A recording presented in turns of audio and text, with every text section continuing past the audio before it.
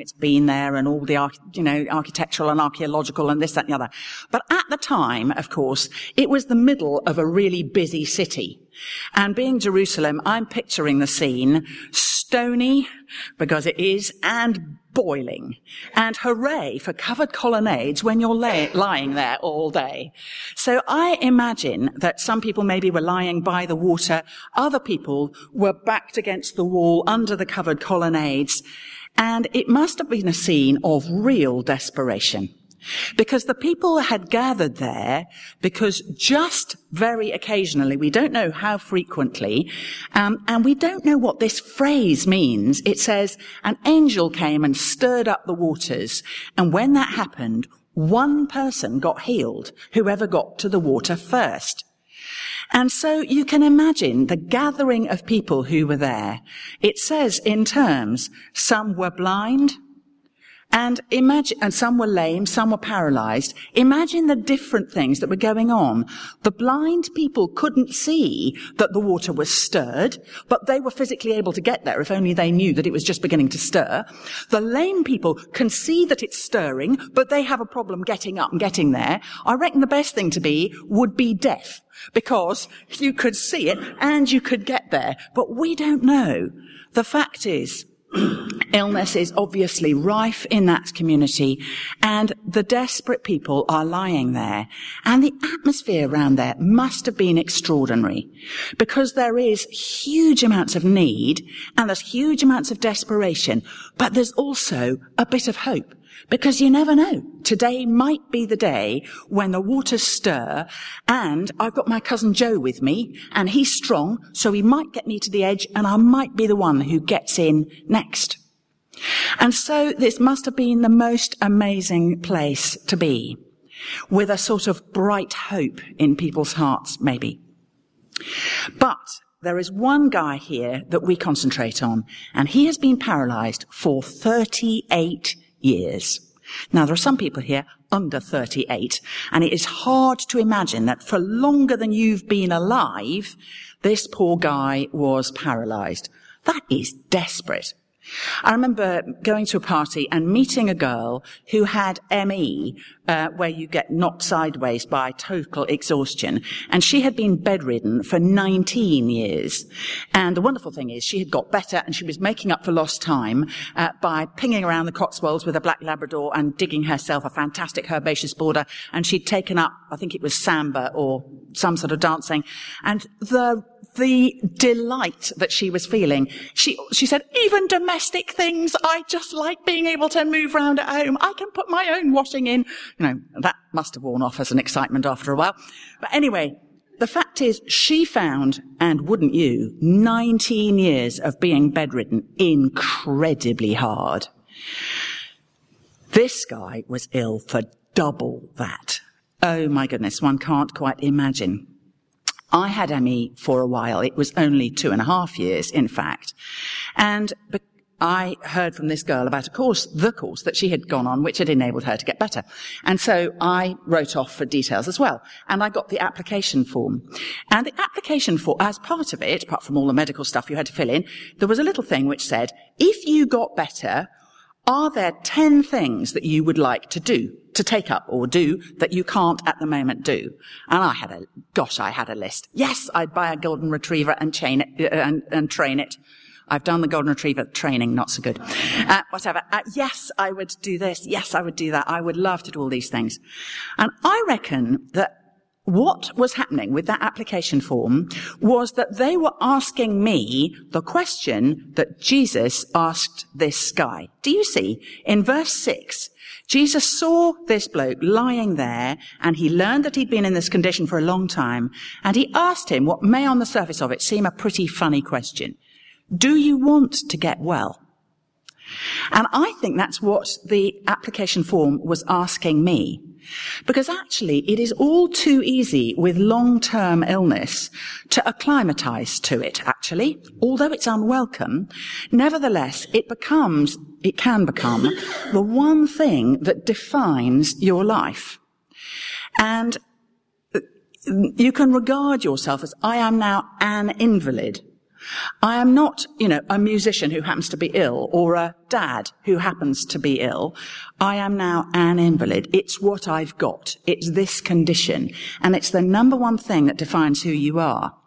And maybe, and after 38 years, who could blame him? It was like that for this guy. And so Jesus was asking a very piercing question. Do you really want to get well? And of course, I don't want to minimize what it must have been like for him. Really incredibly hard.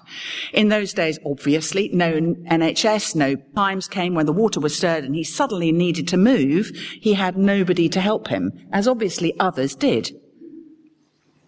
And actually the same applies to other burdens that people carry. 38 years of depression. 38 years of unemployment. 38 years of longing to be married, or of memories of abuse. People carry very, very long-term burdens, and they can utterly dominate our lives and surround us, just as those colonnades did, boxing the people in round the pool of Bethesda. And we feel we can't move away from that area of pain and burden that we are carrying, just as this bloke couldn't move from his paralysis. Now, of course, we know that this story is just about one particular bloke, but it does say that there were a great number of disabled people, the blind, the lame, and the paralyzed, and we can imagine Jesus walking among them. Now, we know that Jesus was compassionate, and so he must have looked at them kindly. He will have looked at each one lovingly, at each of their faces, and probably at their bodies too, looking at what was going on with them and why they were there. But why do you think that he chose this particular guy? Now, it may be that part of us would like to think that he chose this guy because in some way this bloke was a better person. And so there was some sort of reward for being, the nice one who was lying there. But actually, the Bible really doesn't allow us to give the bloke himself any credit at all. This is all about God's sovereignty, Jesus' grace. It's not about Jesus picking the nice ones among us to bless and leaving the rest of us who live slightly dodgy lives, slightly, oh dear, hope I don't die at the end of that particular Tuesday because I really did let myself down there, which is most of us. No, it's not like that. So when Jesus asks him this question, does he give a wonderful faith-filled answer? Now that you're here, I'm perfectly sure I'll get better. No, he does not. He gives rather a downbeat answer, really. Do you want to get well? He says, Sir, I've no one to help me into the pool when the water is stirred. While I'm trying to get in, someone else always gets down ahead of me. He sounds at least downbeat, possibly resentful, definitely self-pitying, not a great example of faith or anything like that. And yet, we're looking at him and we're thinking the main thing about him is that his body was paralyzed. And I think this tells us that because of the 38 years, we can reasonably say it sounds as if his will was somewhat paralyzed as well. He is lying there feeling under his condition. It's not my fault. It's my circumstances. Anybody would find it this hard. It's my background. It's my parents. It's my legs. It's anything, but it's not my fault. And as ever, Jesus goes right to the heart of the situation in response. In 8 words, Jesus gives 3 commands. Get up, pick up your mat, and walk. Do you notice he doesn't give the man any help with any of those? And yet he knew that all 3 commands were humanly, physically impossible. So I think Jesus is going to the heart of the situation by testing his will even more than he is testing his legs. He's giving a command and he is saying, will you obey? Will you respond? And in typical biblical form, the utterly wonderful is expressed so simply. It just says, at once, the man was cured. He picked up his mat and walked. So how can we identify with anyone in this story? In direct terms, things seem very different for us. Thank goodness no one in the UK today ought to be able to go 38 years without any support. However, in our own ways, there are ways that we can be just like those people round the pool of Bethesda. We too can feel that when it came to advantages, somehow other people got in first and we missed out. It may be that there are some here for whom the word disappointment is a very, very significant one. It may be that there is one thing in your life for which you have hoped and hoped, at first with passion and focus, and then maybe with growing sadness and disillusionment, but still clinging on, and maybe now a sense that it's not going to happen. And although maybe you have come to some level of acceptance, the fact is it still hurts. There is still that disappointment, and it is unresolved, and you're yearning about it. And the difficulty that can arise from that is not just the pain itself and that yearning and that unfulfilled hope, that disappointment, but also that for some of us, because of that, that whole area has become something that you can't talk to God about. Because you don't really know how to express yourself without coming close to some conclusions that are really painful. Don't you really believe that Jesus is kind? Well, yes, we know he is. Doesn't he know my situation? Yes, we know he does. So why hasn't he answered my prayer? So we don't talk to him because we don't want to come to either conclusion that either God isn't loving or that we're not important to him. And therefore, because both of those are absolutely agonizing, we can end up backing off from God in an area of life which is so important to us. And there are buried feelings, therefore, that we haven't brought to Jesus. Now, on the outside, many of us are busy and we can't even be happy in many ways. But if there is a key part of us that is stuck, like those people inside that colonnade, if you like the people in today's story, then we have something with which we can identify here. Why am I stuck? And is it possible that Jesus will walk by me? And will he choose me? Or, as usual, will there be other people who see answers to prayer, but I won't? And that can leave us feeling really passive, just as it were, lying there. But that can happen to one sort of temperament of people. And of course you can respond to hard times in a completely different way. And probably some of these were of a different temperament. And if you're more activist, then there may be one thing which you regard as the solution for whatever the problem is in life. And you are really motivated to do that thing, whatever it might be. And maybe there are some people, I am going to be the one who gets into those stirred waters. Nothing is going to prevent me. I don't know when it's going to happen, but oh boy, I am ready. And maybe you're the sort of person who is really concentrating with activity and focus on a solution which you've come up with, which you think will make life get sorted. If only it could happen.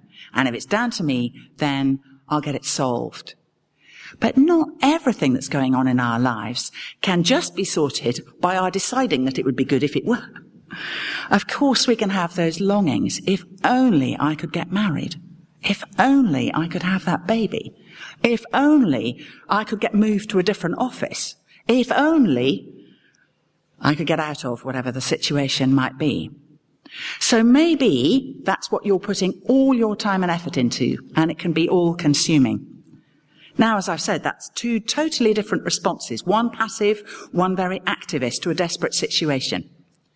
But here at the Pool of Bethesda, it would just have been same old by this pool with everybody lying around. I imagine there was lots of banter. I imagine also there was a fair amount of bad feeling between people and that assessing each other as to who looks more likely to get in next time. But we wouldn't have heard of it if it wasn't for verse 17, where we get the key thing. Jesus says, I am working.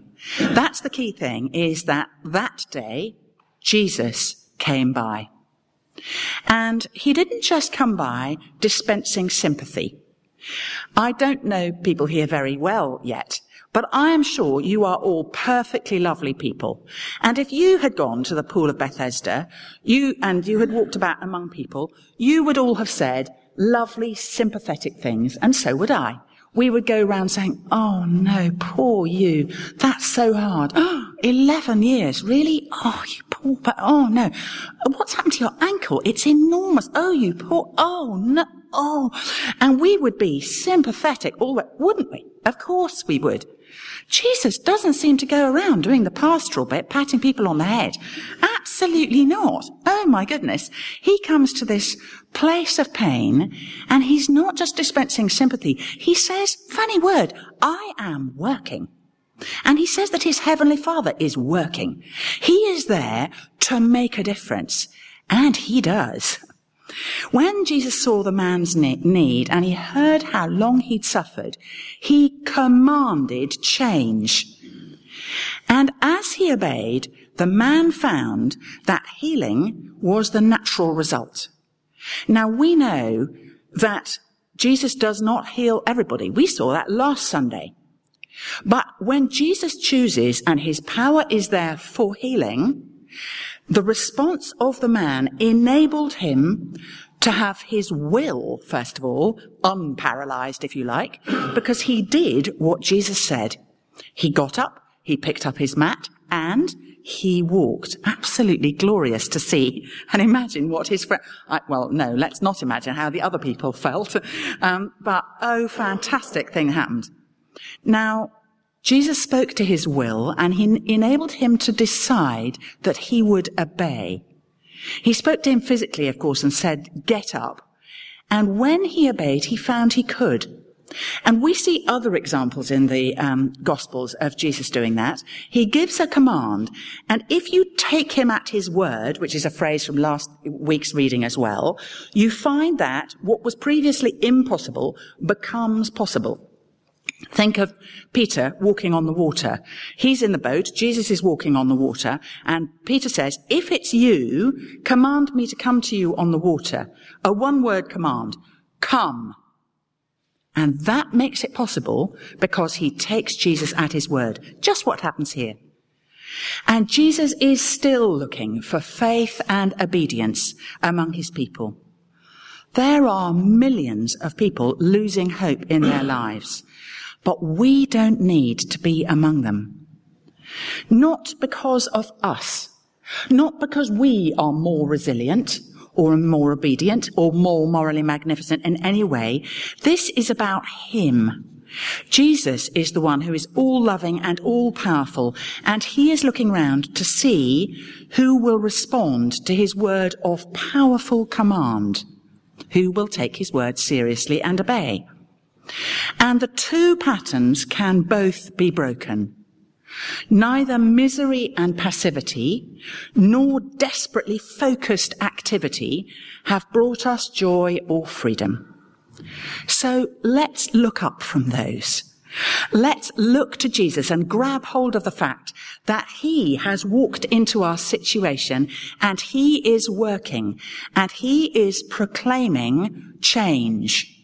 So, like this guy, let's make a decision to respond and let's follow through. Now, that might have been the end of the story, and a very good story it would have been, but we get a fascinating second chapter to this. Having been healed, the guy runs into trouble. And that actually can be our experience too. Maybe you know that.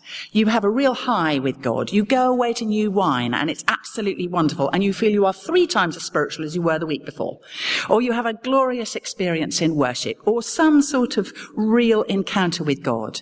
And then you come down with a real bump. And here we come in verse 10 to a slightly surreal bit of the story in a way. Or at least it's surreal to us. Because the Jewish leaders' culture is so foreign to us that to us it seems an almost laughably inappropriate response. This guy, who has been disabled for 38 years, has been healed. I imagine it was incredibly dramatic for everybody round there.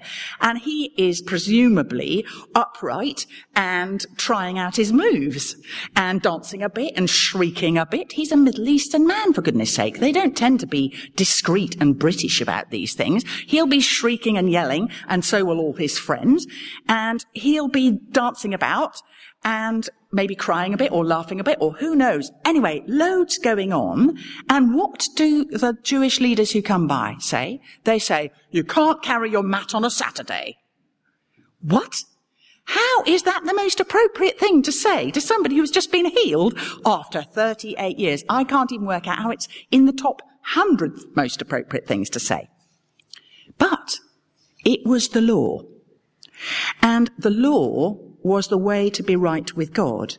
So actually, from their point of view, it was a very important thing to say, because there's nothing more important than being right with God. And his response is really interesting, because the bloke is not very clued up, I think it'd be fair to say.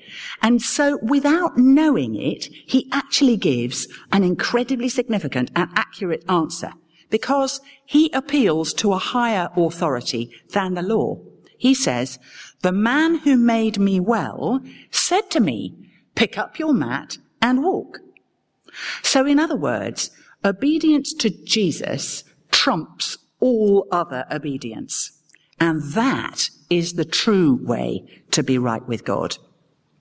I love the detail in this story. It says the Jewish leaders demanded to know who could possibly be making such huge claims for himself as to be giving an alternative command from the law. But the guy doesn't have any idea because Jesus has disappeared into the crowds. All he knows is that obeying Jesus works. But then later, this guy had a rather unsettling second encounter with Jesus. And there is a sobering warning in here for us. Jesus found him at the temple and he said, see, you're well again. Stop sinning or something worse may happen to you. Now, we don't know what Jesus is referring to. It's possible that the man's condition had arisen from some sort of sin pattern from 38 years before. Or it's possible that Jesus is referring and so Jesus would, in that case, be saying, don't go back to your old ways, otherwise it'll happen again. Or he may be talking about his spiritual position. But actually, Jesus talks about it in the present tense. Stop sinning. And Jesus says the same to us too. Somehow, even when we've known real change through Jesus, we can slip back into our old ways. It seems almost, I think, incredible to us that somebody who's had this sort of healing could possibly be anything other than the most enormous Jesus fan. But actually, later, we see him dobbing Jesus in and going to the authorities and saying, oh, it was him. So actually, his attitude is fundamentally wrong. And that's really worrying, isn't it? And we can be like that. We would like to think that if Jesus walked in, we'd respond brilliantly, and we always would. But I don't know about you. I make spiritual resolutions, and I don't always manage to follow them through. I'm disappointed in myself, and I don't have that high standards. And I'm really sorry to think of how I don't follow through on how Jesus tells me to live. Now, I was thinking, what sins can a paralyzed man commit? He can't really shoplift. And committing murder would be hard. Pretty difficult to commit adultery. He's just lying there.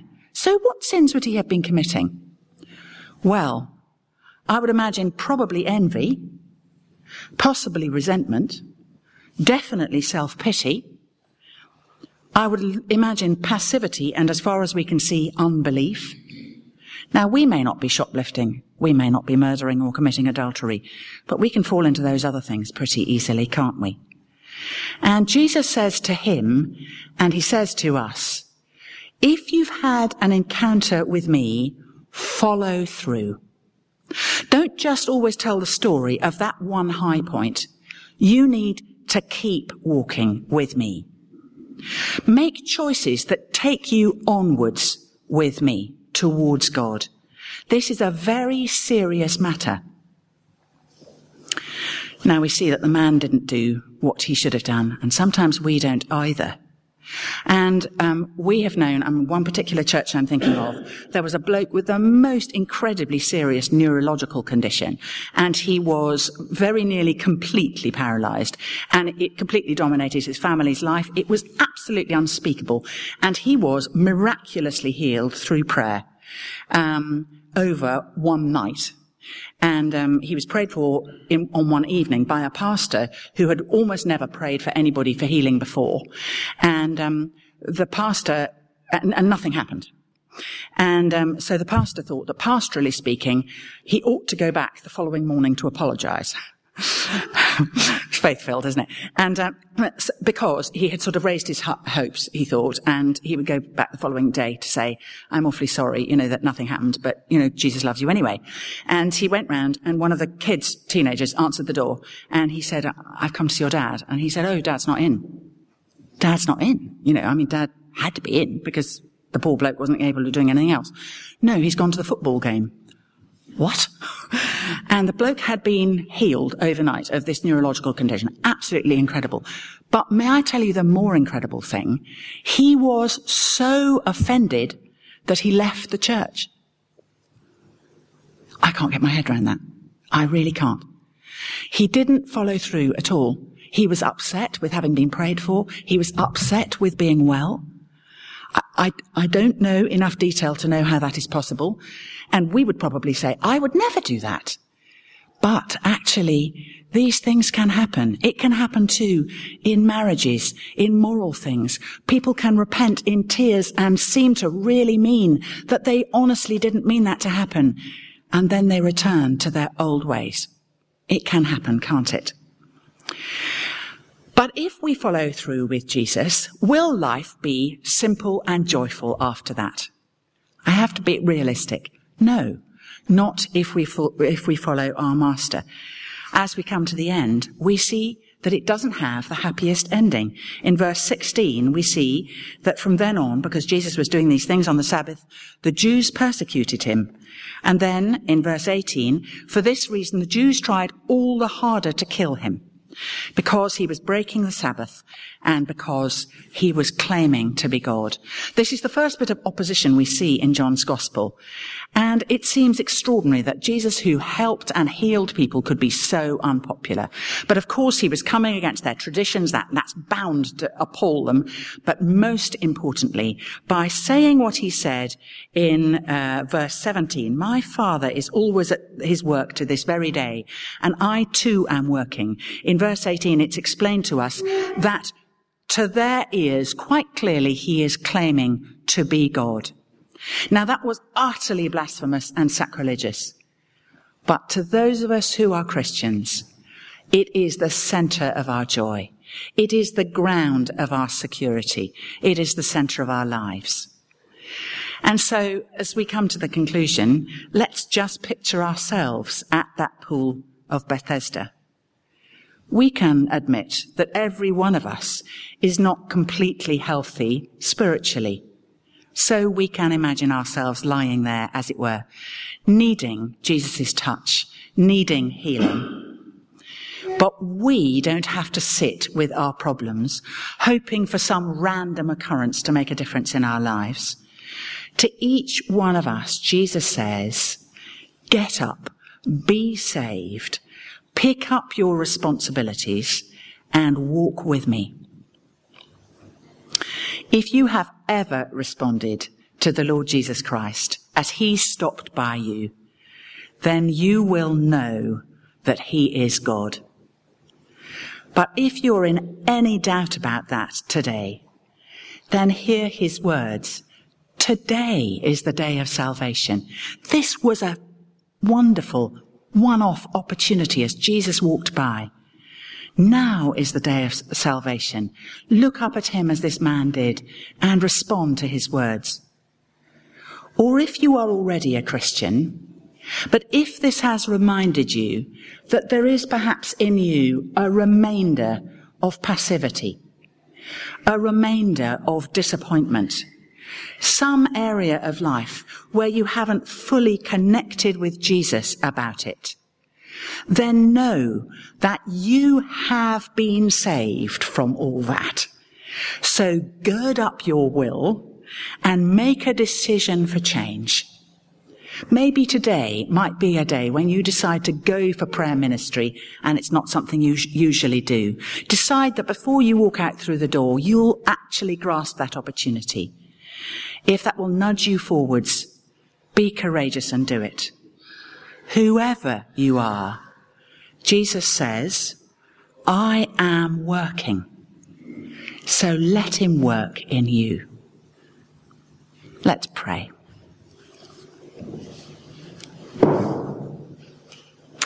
Lord Jesus, you know us on every level. You do know our physical needs. You also know our emotional needs. You know our spiritual needs. And we are so grateful for your love and your power, and that you can come and bring salvation and bring change. And you can give us the will to obey you. And we pray, Lord Jesus, that we will give you pleasure as we respond to you, as we say yes to whatever words of comfort or of challenge you are bringing to us this morning. We pray that we would be able increasingly to show your glory in our lives. In Jesus' name, amen.